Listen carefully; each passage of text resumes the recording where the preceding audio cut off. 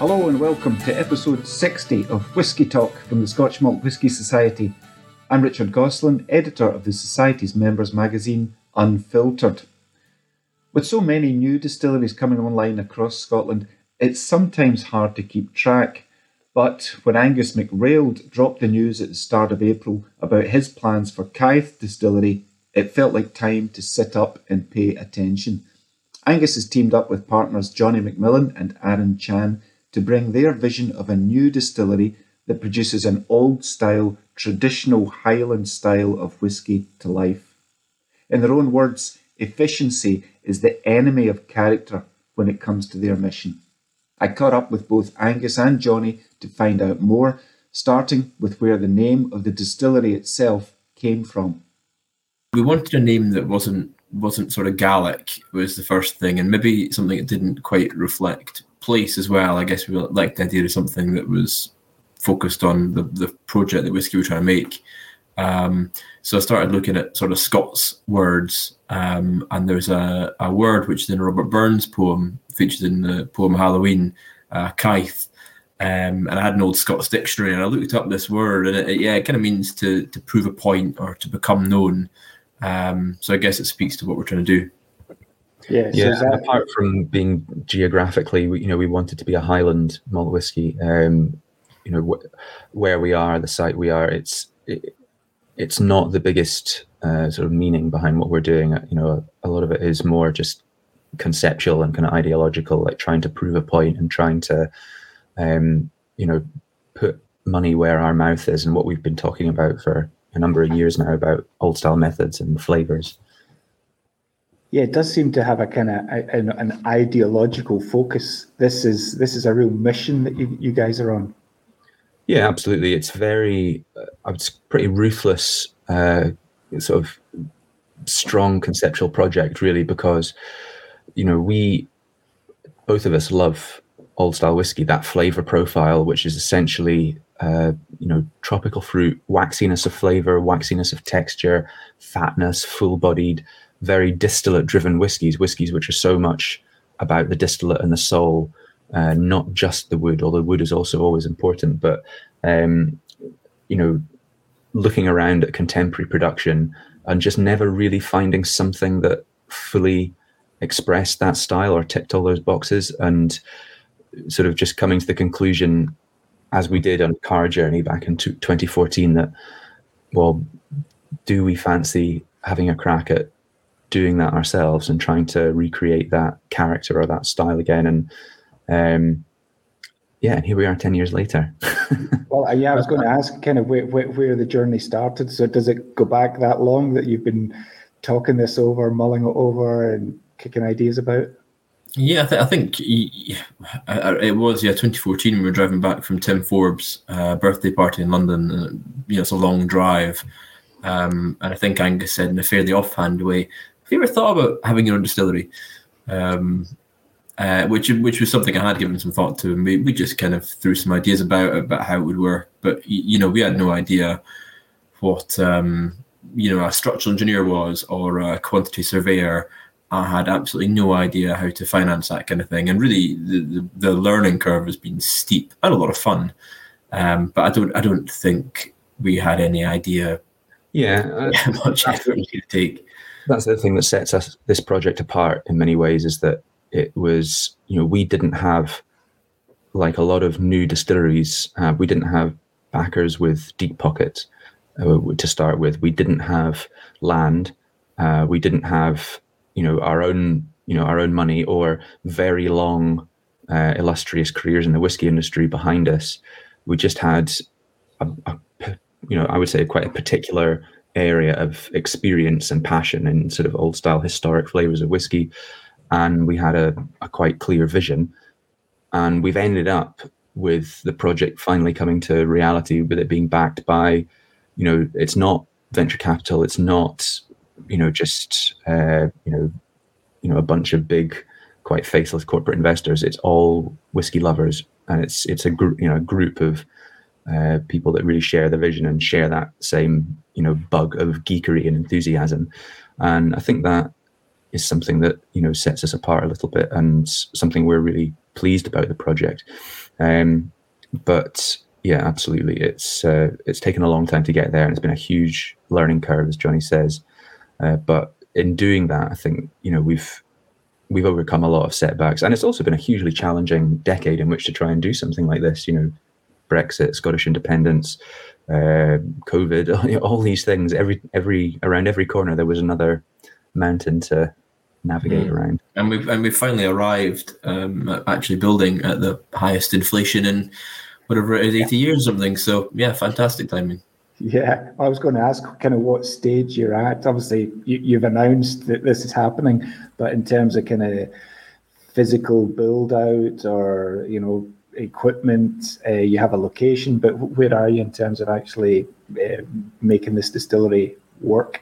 So we're hopeful we can probably start on site in the next couple of months.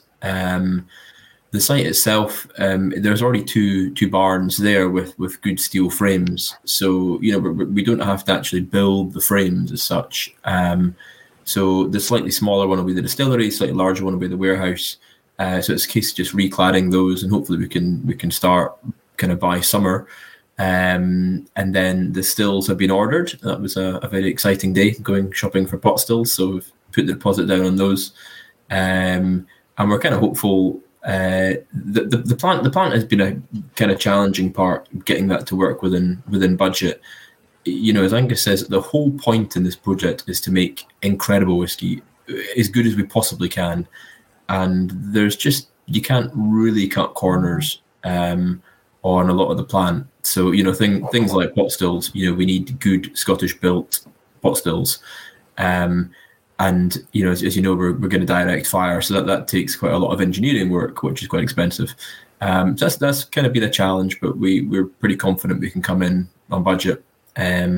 So yeah, hopefully, say the build will be finished this year, and then the kit will go in and be commissioned next year. So we're hopeful of being in production next summer. And how do you go about designing a distillery to create this style of whiskey that you're in search of, this old Highland style? How do you go about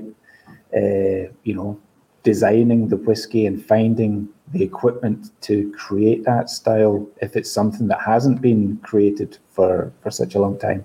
Well, I think it is kind of like retro engineering from taking the liquid in the glass of the most sort of inspirational whiskies to us. So the number of times sitting with drams of liquid like 60s Bowmore is the one we always tend to go to, that the three of us in the project probably idolize the most. And just thinking about it, talking about it, understanding it, reading about what was going on, then talking to anyone that had any kind of connection to what was going on in production in those days. But the thing about Scotch whisky is that the actual process of making it is pretty straightforward. The equipment used to make it hasn't changed dramatically, and there's quite a lot. There's plenty evidence of what equipment was being used and the differences between then and now in the era we're looking at, sort of 50s, 60s, 40s, that kind of time period. So it's not, for most of it, a huge change from what other distilleries are presently using, except in, I would say, areas of distillation where there was as Jonny mentioned, quite a lot of complex engineering work around things like a direct wood-fired wash still. But it's just going through and almost like box checking. So you're saying, right, well, with mashing, we need to basically have, we want a clear wort, so we want to do 1 ton mash, and we want to do a very slow mash. We want to have rakes, just do 1 turn, all these. So you're just going through, ticking boxes and say, all right, that's our process for mashing. Fermentation, we want to achieve as standard a certain amount of time, so we need a certain volume of wooden washbacks. And then distillation, we need to, we know we want to direct fire, we know we want to condense through worms. So, then it becomes more about, well, how do we achieve that with things like cooling and, looking at the site and what the site can deliver for you in terms of how much water have we got. I mean, it's really, so much of it is an engineering solution to deliver your simple but very deliberate choices about production. It's really about choices and sort of intellectually deliberate decision making about production. And every distillery, you could produce multiple styles based on your decisions. So it's really just a accumulation of decisions that we have to make. Yeah, I think it's much more about methodology than plant, I guess. You need key bits of plant, direct fire still being the big one. I think worm tubs were also a fairly obvious choice for us. You taste the great distillates, they always have real weight to them. But yeah, I mean, we're very lucky. We've got an amazing team of engineers and consultants who know much more than we do. So yeah, we feel like we're we're confident that we'll be able to make something amazing.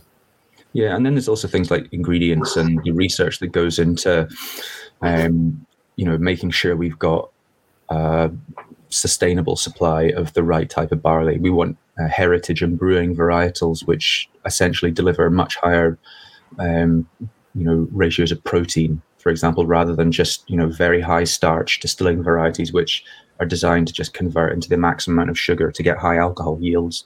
We want ones that deliver a more complex wash, which will, at the end of fermentation, be primed to distill into the type of distillate that we want, with the right precursors that eventually mature into the spirit, the whiskey we want. So it's going back to, right back to the beginning with everything, and just thinking about every single part of the process. And the thing, and then around fermentation, it's, looking into like, what sort of yeast do we want? We want brewer's yeast. Where are we going to get that from? We need to go to a brewery. We need to think about how that yeast is taken from the brewery, how it's transported, how it's, handled, what condition it's in when it's pitched, what that's going to do to the fermentation. And there's obviously an element of that which, there's going to be a fair amount of experimenting and playing around in our first year of production to find out what exact ratio and recipe works for us. But we've planned all that in, we've factored all that in. There's, I think a big part of what we bring to this is our willingness to not compromise in the areas where we can't afford to compromise, and our judgment. We're all very keenly aware of the benchmark we've set ourselves and the yardstick of quality that we want to get past. And I think we're all pretty honest and pretty good at, sticking our noses in a glass and saying, yes, that's right, or yes, that's not good enough. We need to change something. So that's very much what the first couple of years will be about. Because, I mean, it's not really about experimentation, is it? It's about consistency, finding the spirit that you want to create and just going on to create that, right?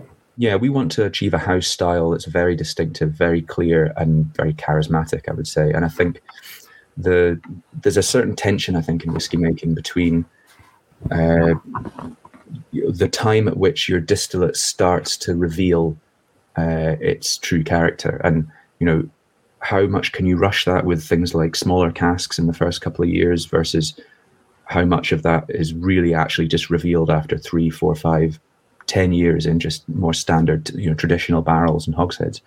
And it's trying, hoping to get to a point where you've got enough confidence to lock in more firmly on a particular type of recipe and a particular method. So we're not concerned that we won't be able to create something of the kind of beauty and quality that we're after. I suppose our main area of, I wouldn't say concern, but just where we're going to have to put as much time and focus in the early years is what's the exact route, what's the route and the combination of all these different tweaks and very subtle changes that we can make that's going to deliver the very best and the profile that we really, really want. I guess that there's sort of production parameters that we're going to stick to. As Angus says, we need to use heritage barley. I think a lot of flavour that we want is coming from these protein-rich barleys. But within heritage barley, there's a huge range of things that are available in the market, or things that we could grow ourselves. And then equally, we need to use brewer's yeast. But again, there's quite a lot of different types of brewer's yeast, and there's different ways you can treat it. And then fermentation time as well. There's some anecdotal evidence of things like 2-week fermentations in the 60s, but a lot of distillers, will have used 2 days in the 60s. So I guess there's playing about with these parameters And we know we want to achieve this big tropical fruit waxy character. 1969 Longmore or 64 Bamore, and then there's also I guess we've got working theories about how fast you run the stills or what cut points to take. But all these things, I feel we can, as Angus says, we can aim for this house style. But within that, I think there's pleasing variation, and we don't want a whiskey that tastes exactly the same with every vintage. You want some slight variation. Yeah, I think that was one of the great things that people really love about. I mean, Old Style Lafroig is another classic example, which is that, and it's something that when I think of what I want to have achieved with Kythe, I want us to have reached in 10 years, is to create a whiskey which people can guess easily. People can put their nose in a glass and go, "Oh, is that Kythe?" That to me is something that things like Old Lafroig possess, where you give people that know these whiskies a glass and they go, "That is Old Style Lafroig and it's beautiful." But they are very, subtly different from, dram to dram, from year to year, from cask to cask. I think Old Style whiskies possessed a lovely undulating variation across eras and even blocks of months of production. And I think a lot of that is because these were distilleries run much more by hand, far less by automation. So there was a lot more personal preference of the human beings that were actually running them day to day, going into the, being manifest in the process, which ends up being manifest in the whiskey later on. But underneath all that, there's still a core distillery identity, because the ingredients being used, the processes and the equipment and the way they're being run, it all holistically adds up to something which just cannot do anything but create a charismatic type of product.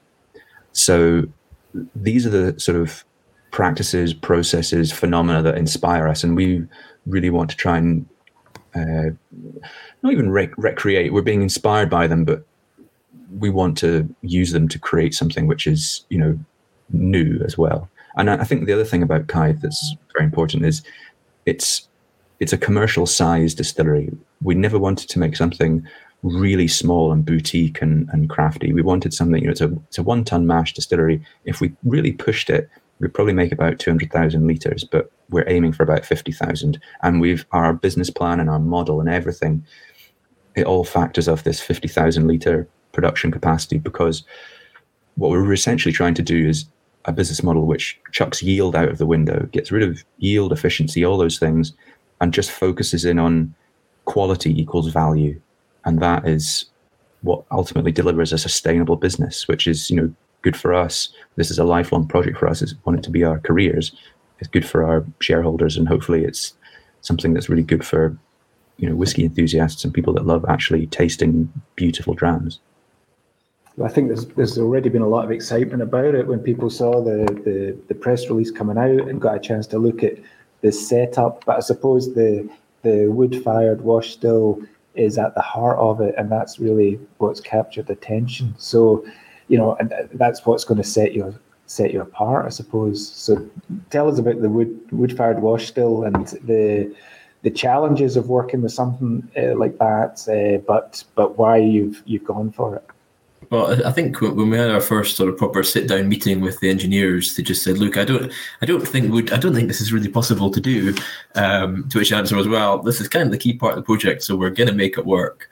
It is challenging. So I think the last ones in Scotland were 2002, which I think was Glendronach. So it hasn't been done. It was Ardmore. I can't remember whether it was Glendronach or wasn't it? The last. Was it Ardmore? Certainly they both stopped very close to each other. But then, of court, these were coal direct fired. Ardmore had the massive fire, certainly, as we're reminded occasionally. But yeah, like I say, we've got really amazing process engineers, Hart PS down in Manchester, and their sort of chief engineer Mike Billington's just a genius, really, and enjoys a good challenge. So we've kind of taken the sort of cognac approach to the explosive issue. So the atmosphere in the still house is technically an explosive atmosphere. So you can't have the still fed from inside the still house. So the kiln room will essentially be partitioned off from the still house. So you'll access the kiln more or less from outside. You'll come outside, there'll be a roller shutter door and access the kiln. So the fire, if you like, is in a completely different room. There's no airflow between the kiln door, and the still house. It's completely separate. So that will kind of get round the Desir zoning. And we've been speaking a little bit to Nakamura-san from Shizuoka Distillery in Japan. They're wood fired as well. They've got a steam coil inside as well, which we're not going to have. But yeah, it sounds like it's going to be quite a challenge to operate the still. Which we've also got good consultants like Gordon Grant, who used to work at Ardmore Distillery. So he's had years of experience running directly coal-fired stills there, and he doesn't mince his words. It is a much more labor-intensive, and it is potentially dangerous. And you've got. I think Gordon used the word hellish. Did he not? I'm trying to.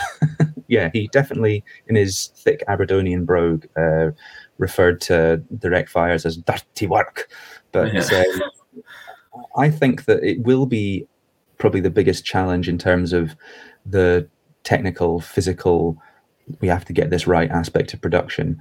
But within that, it also means we can, if we get that right and we work really hard at it, it's also something we can legitimately say, we really are making whiskey with skill by hand in this sense. And as has been, I think, proven pretty conclusively over the decades, it does make a damn big difference to the fatness and character of the distillate you make, especially when done in combination with the with worm tub condensing.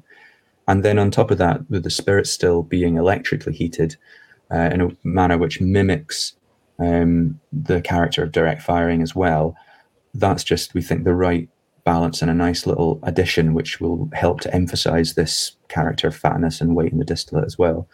And on top of that, I think the other component of this is, and the reason we ended opting for wood over coal, of course, is the environmental impact. A distillery, because we're doing this with a distillation, a distillery of a similar scale and spec using a kerosene boiler and driving steam stills would be, I think, 94% higher emissions than we are. We're making a huge emission saving. And as time goes on and we can build in more renewable supply to our electricity requirements, will become greener and further sustainable. And, that's something that genuinely matters to us. We care a great deal about it. We all think a lot about it. And we're very conscious that going into the future, businesses need to have legitimate sustainability at their heart. And, we don't just want to be greenwashing. So, that was. I think another interesting part about the direct fire still is in conjunction with the brewer's yeast, and it's kind of like a working theory, really. So if we're using brewer's yeast instead of distiller's yeast, that's much less effective eating sugar. And one of the key things is that brewer's yeast doesn't eat maltotriose, which distiller's yeast does consume. So our wash, when it's finished fermenting, should have more sugar in it than a kind of modern wash, if you like. So when that is combined with direct fire, still the main difference with direct fire still is temperature. Where a steam coil still reaches about 110, 120 degrees, our wash still probably goes about 400 degrees. So you're going to get that Maillard reaction, but there is more sugar in the wash to give you the Maillard reaction. So our kind of working theory that's going to contribute to flavour and mouthfeel. That's the theory anyway. They'll also deliver that kind of, going back to what we were talking about, this sort of undulating character throughout the year, when combined with natural variances in cooling across the seasons, which worm tubs would be more susceptible to, combined with just the absolutely natural variation you'll almost get from distillation to distillation through having, I suppose, quite a hands-on, labour-intensive and variable type of heating of the wash still, particularly.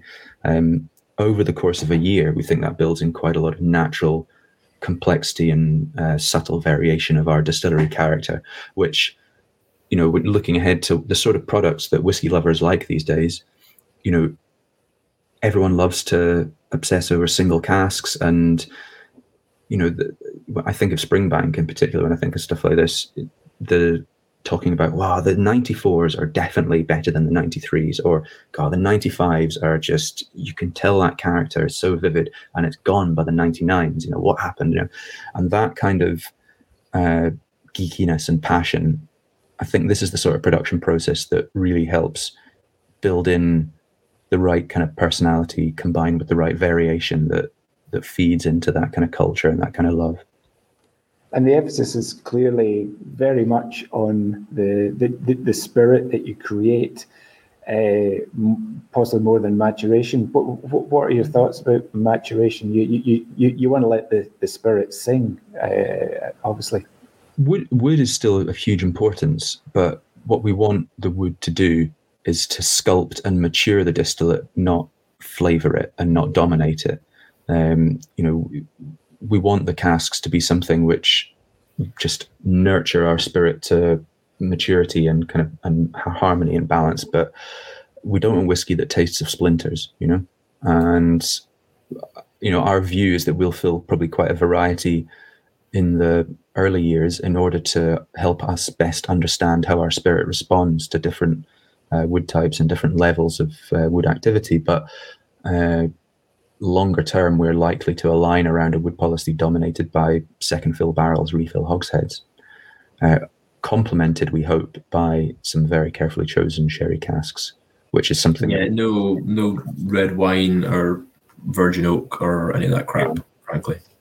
Yeah, no, absolutely not. So to what extent do you see yourselves as kind of outliers within the industry? Angus, obviously you've been vocal in your criticism of the wider industry. So, are you outliers? Are you renegades? How would you describe yourselves? Well, I think we are outliers to an extent, but not in the kind of wanky brewdog way, I would hope.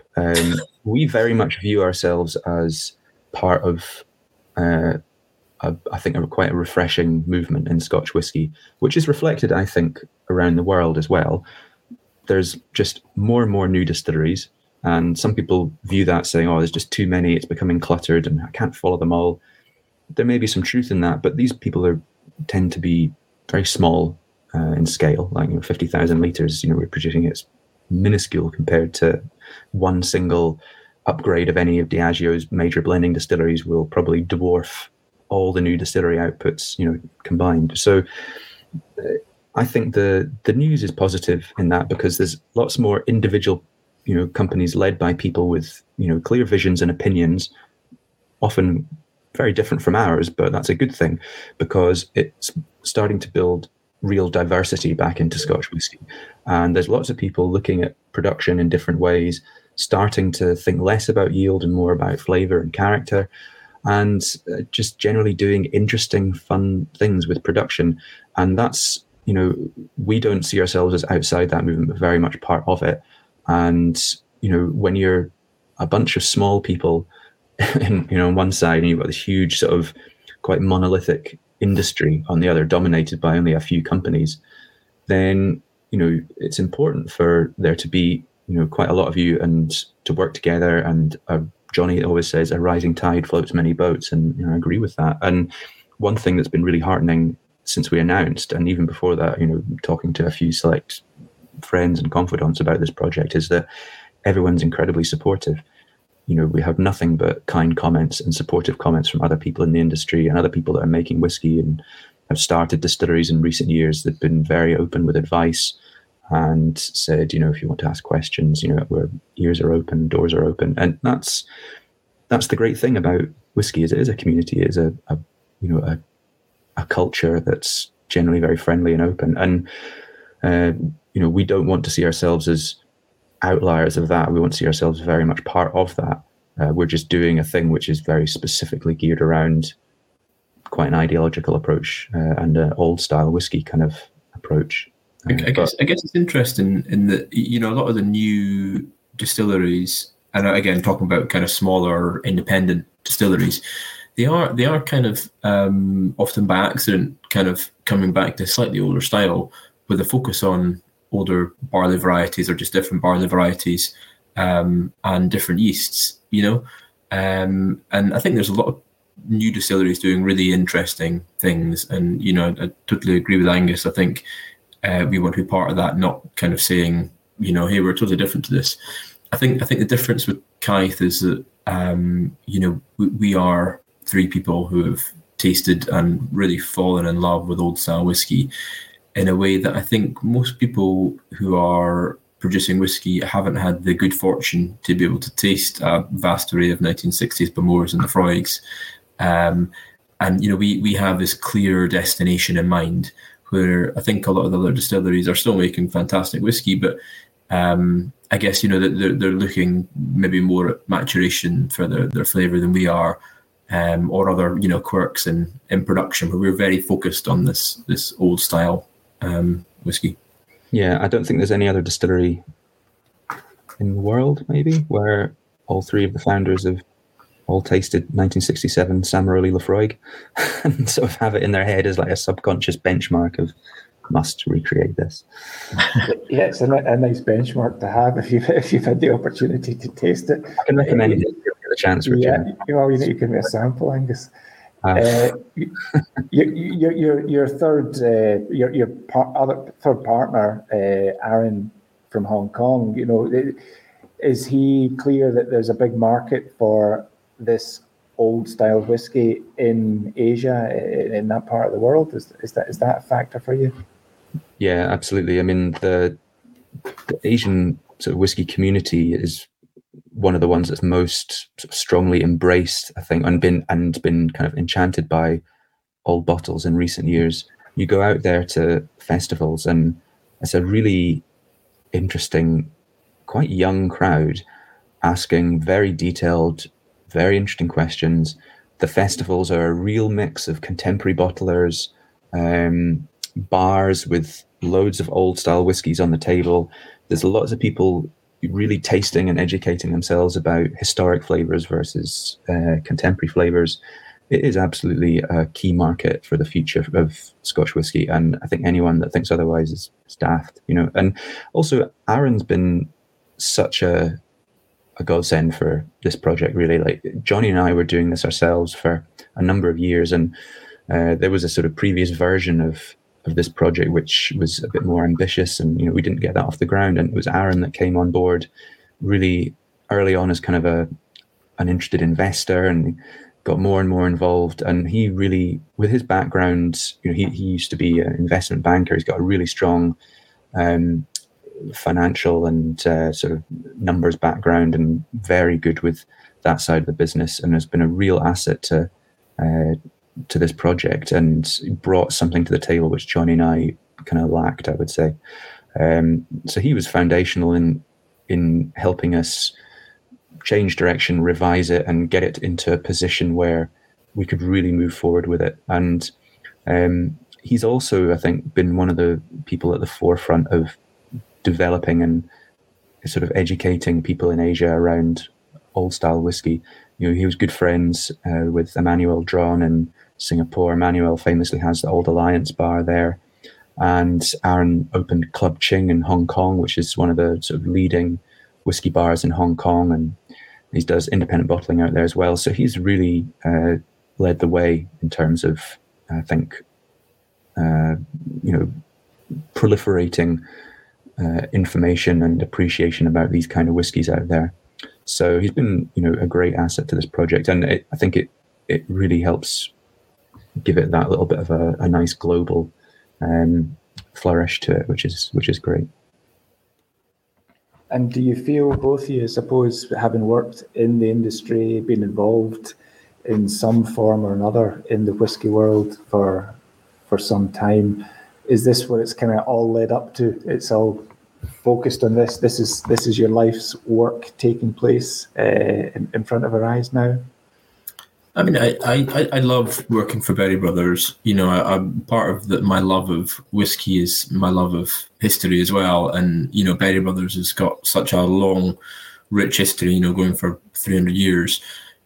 So I do love Berry Brothers, and part of me wishes I could clone myself and stay and see the casks that I'm laying down at Berry Brothers continue to mature. However, I think I don't want there to be two of you, Jonny. I couldn't handle that. No, neither could I, trust me. But I think, with independent bottling, you're never doing the full creative process. And I guess I like the idea for Kythe as much about having a proper, it's as much about having a Grand Cru malt whiskey that people recognise as one of the best whiskies produced. Also having a brand that just goes against all the marketing, just the vacuous tripe that a lot of big brands put out. We want to have a brand that is truthful and honest and, speaks to whiskey nerds, not just kind of like flowing of marketing nonsense. So yes, but part of the appeal for me, if I'm honest, is having, making amazing whiskey, but also having the sort of brand that whiskey nerds want to see. Yeah, I mean, I realised quite early on when I was writing a lot about this sort of stuff, saying, old style whiskey tastes very different and often better. There's got to be a reason, why is that? And just generally challenging this industry narrative and consensus around, Scotch whiskey's been the same thing for decades, which is just absolute demonstrable bollocks. But it just got to a point where I realized, how can I don't want to be that person carping from the sidelines or just criticizing, because at heart, what I really love most is being creative and doing creative things. And the thought of creating my own whiskey or, being part of a team, creating something new, that's really what motivates me and drives me. And the challenge of creating something that measures up in character and quality to those great whiskies, and to be able to kind of prove a concept, that, for me is a very, it's as good as any ambition for a life's profession to have. So, and as Jonny says, I love doing indie bottling as well. And there's a different kind of creativity that goes along with that. And I love doing what I do with Decadent Drinks, and I'm, not planning to stop that anytime soon. But, I like the idea of creating whiskey as well as bottling whiskey, as well as writing about whiskey, and been able to achieve something of note within these various fields. I think that probably sums up my kind of ambitions for my future profession. Very well summed up. Yeah, it's quite an ambition to have, and lovely to see it happening. When can we expect to see Kythe whiskey in our glasses? Well, we're not going to bottle it until we are happy with it, but we think that, around about the kind of time it starts to turn comfortably 5-6 years old, we might, depending on what the casks are telling us, depending on what the distillate's telling us, we'll start to think about putting together a bottling then. We might do something earlier if we've got something really incredible and we're desperate for people to try it. But similarly, we've put a lot of contingency into our modeling and into our planning. There's a master spreadsheet, which is a work of art, which still sort of frightens me when I look at it, but which Aaron has done, masterful work on, which, factors in all these things. And so we're not going to rush is the short answer. We do not want to just, force out a whiskey that we're not confident in, because everyone always buys the first one, but selling the second, the third, and the 10th and way beyond, and building the brand, that has got to be done off the back of quality. That's what the heart of this business plan, and what's going to make it, financially viable into the future is the quality aspect. So, yeah, I think I would definitely quote Francis Cuthbert and just say, when it's ready. Yeah, simple as that. That was his approach, and it worked quite well. But yeah, as Angus says, I feel that there's some amazing whiskies historically bottled at 5 or 8 years old, and I would love where most new distilleries release something that's very wood driven, that's matured in 2 sherry octaves before being put into PX octave and then finished in virgin oak in a microwave. I would like to release something that's 5 years in a refill cask it's very different to what people are expecting, but just distillate driven, thick, fruity, waxy. Whether we'll have that at 5, 8, or 10, I don't know, but we want to be proud of our first bottling. As anyone that knows me will attest, and I'm probably fed up hearing me waffling on at length over the years about how much I just absolutely adore many of the old 5-year-old 100 proof Glen Grant bottlings, often by companies like Gordon MacPhail, Peter Thompson from the 60s, 50s. These are just like fruity petrol in a glass. They're incredible, and they absolutely give the lie to this idea that you need wood. The thing about amazing distillate is that it doesn't need a lot of wood. Boring distillate needs wood because it has nothing else. But if you've got amazing distillate, it needs to be rounded out and, sculpted and slapped on the arse a little bit, but it doesn't need a lot of additive wood flavor. So it can be incredible at 5. And Glen Grant is such a wonderful example, because Glen Grant is an astonishing distillate that can be, the old style Glen Grant could be astonishing at 5, and it could sit in a massive sherry butt for 60 years and still be exquisite. And that kind of adaptability and beauty is really something we're after. So I hope that one day I'll be able to slam a bottle of Kythe 100 proof 5-year-old on the table that's very pale and absolutely fruit bomb delicious. So I suppose, watch this space, and maybe in about 8 years or so, we'll be able to pop the cork on something. Fantastic. Look forward to it, and wish you all the best with your venture. Great to catch up. Jonny and Angus, thanks very much for your time. Thanks for having us. You'll be able to read more about Angus, Jonny and Aaron's project in the June issue of Unfiltered, the magazine for members of the Scotch Malt Whisky Society. Find out more about who we are and what we're all about by visiting smws.com. That's it for this episode of Whisky Talk. Until the next time, cheers.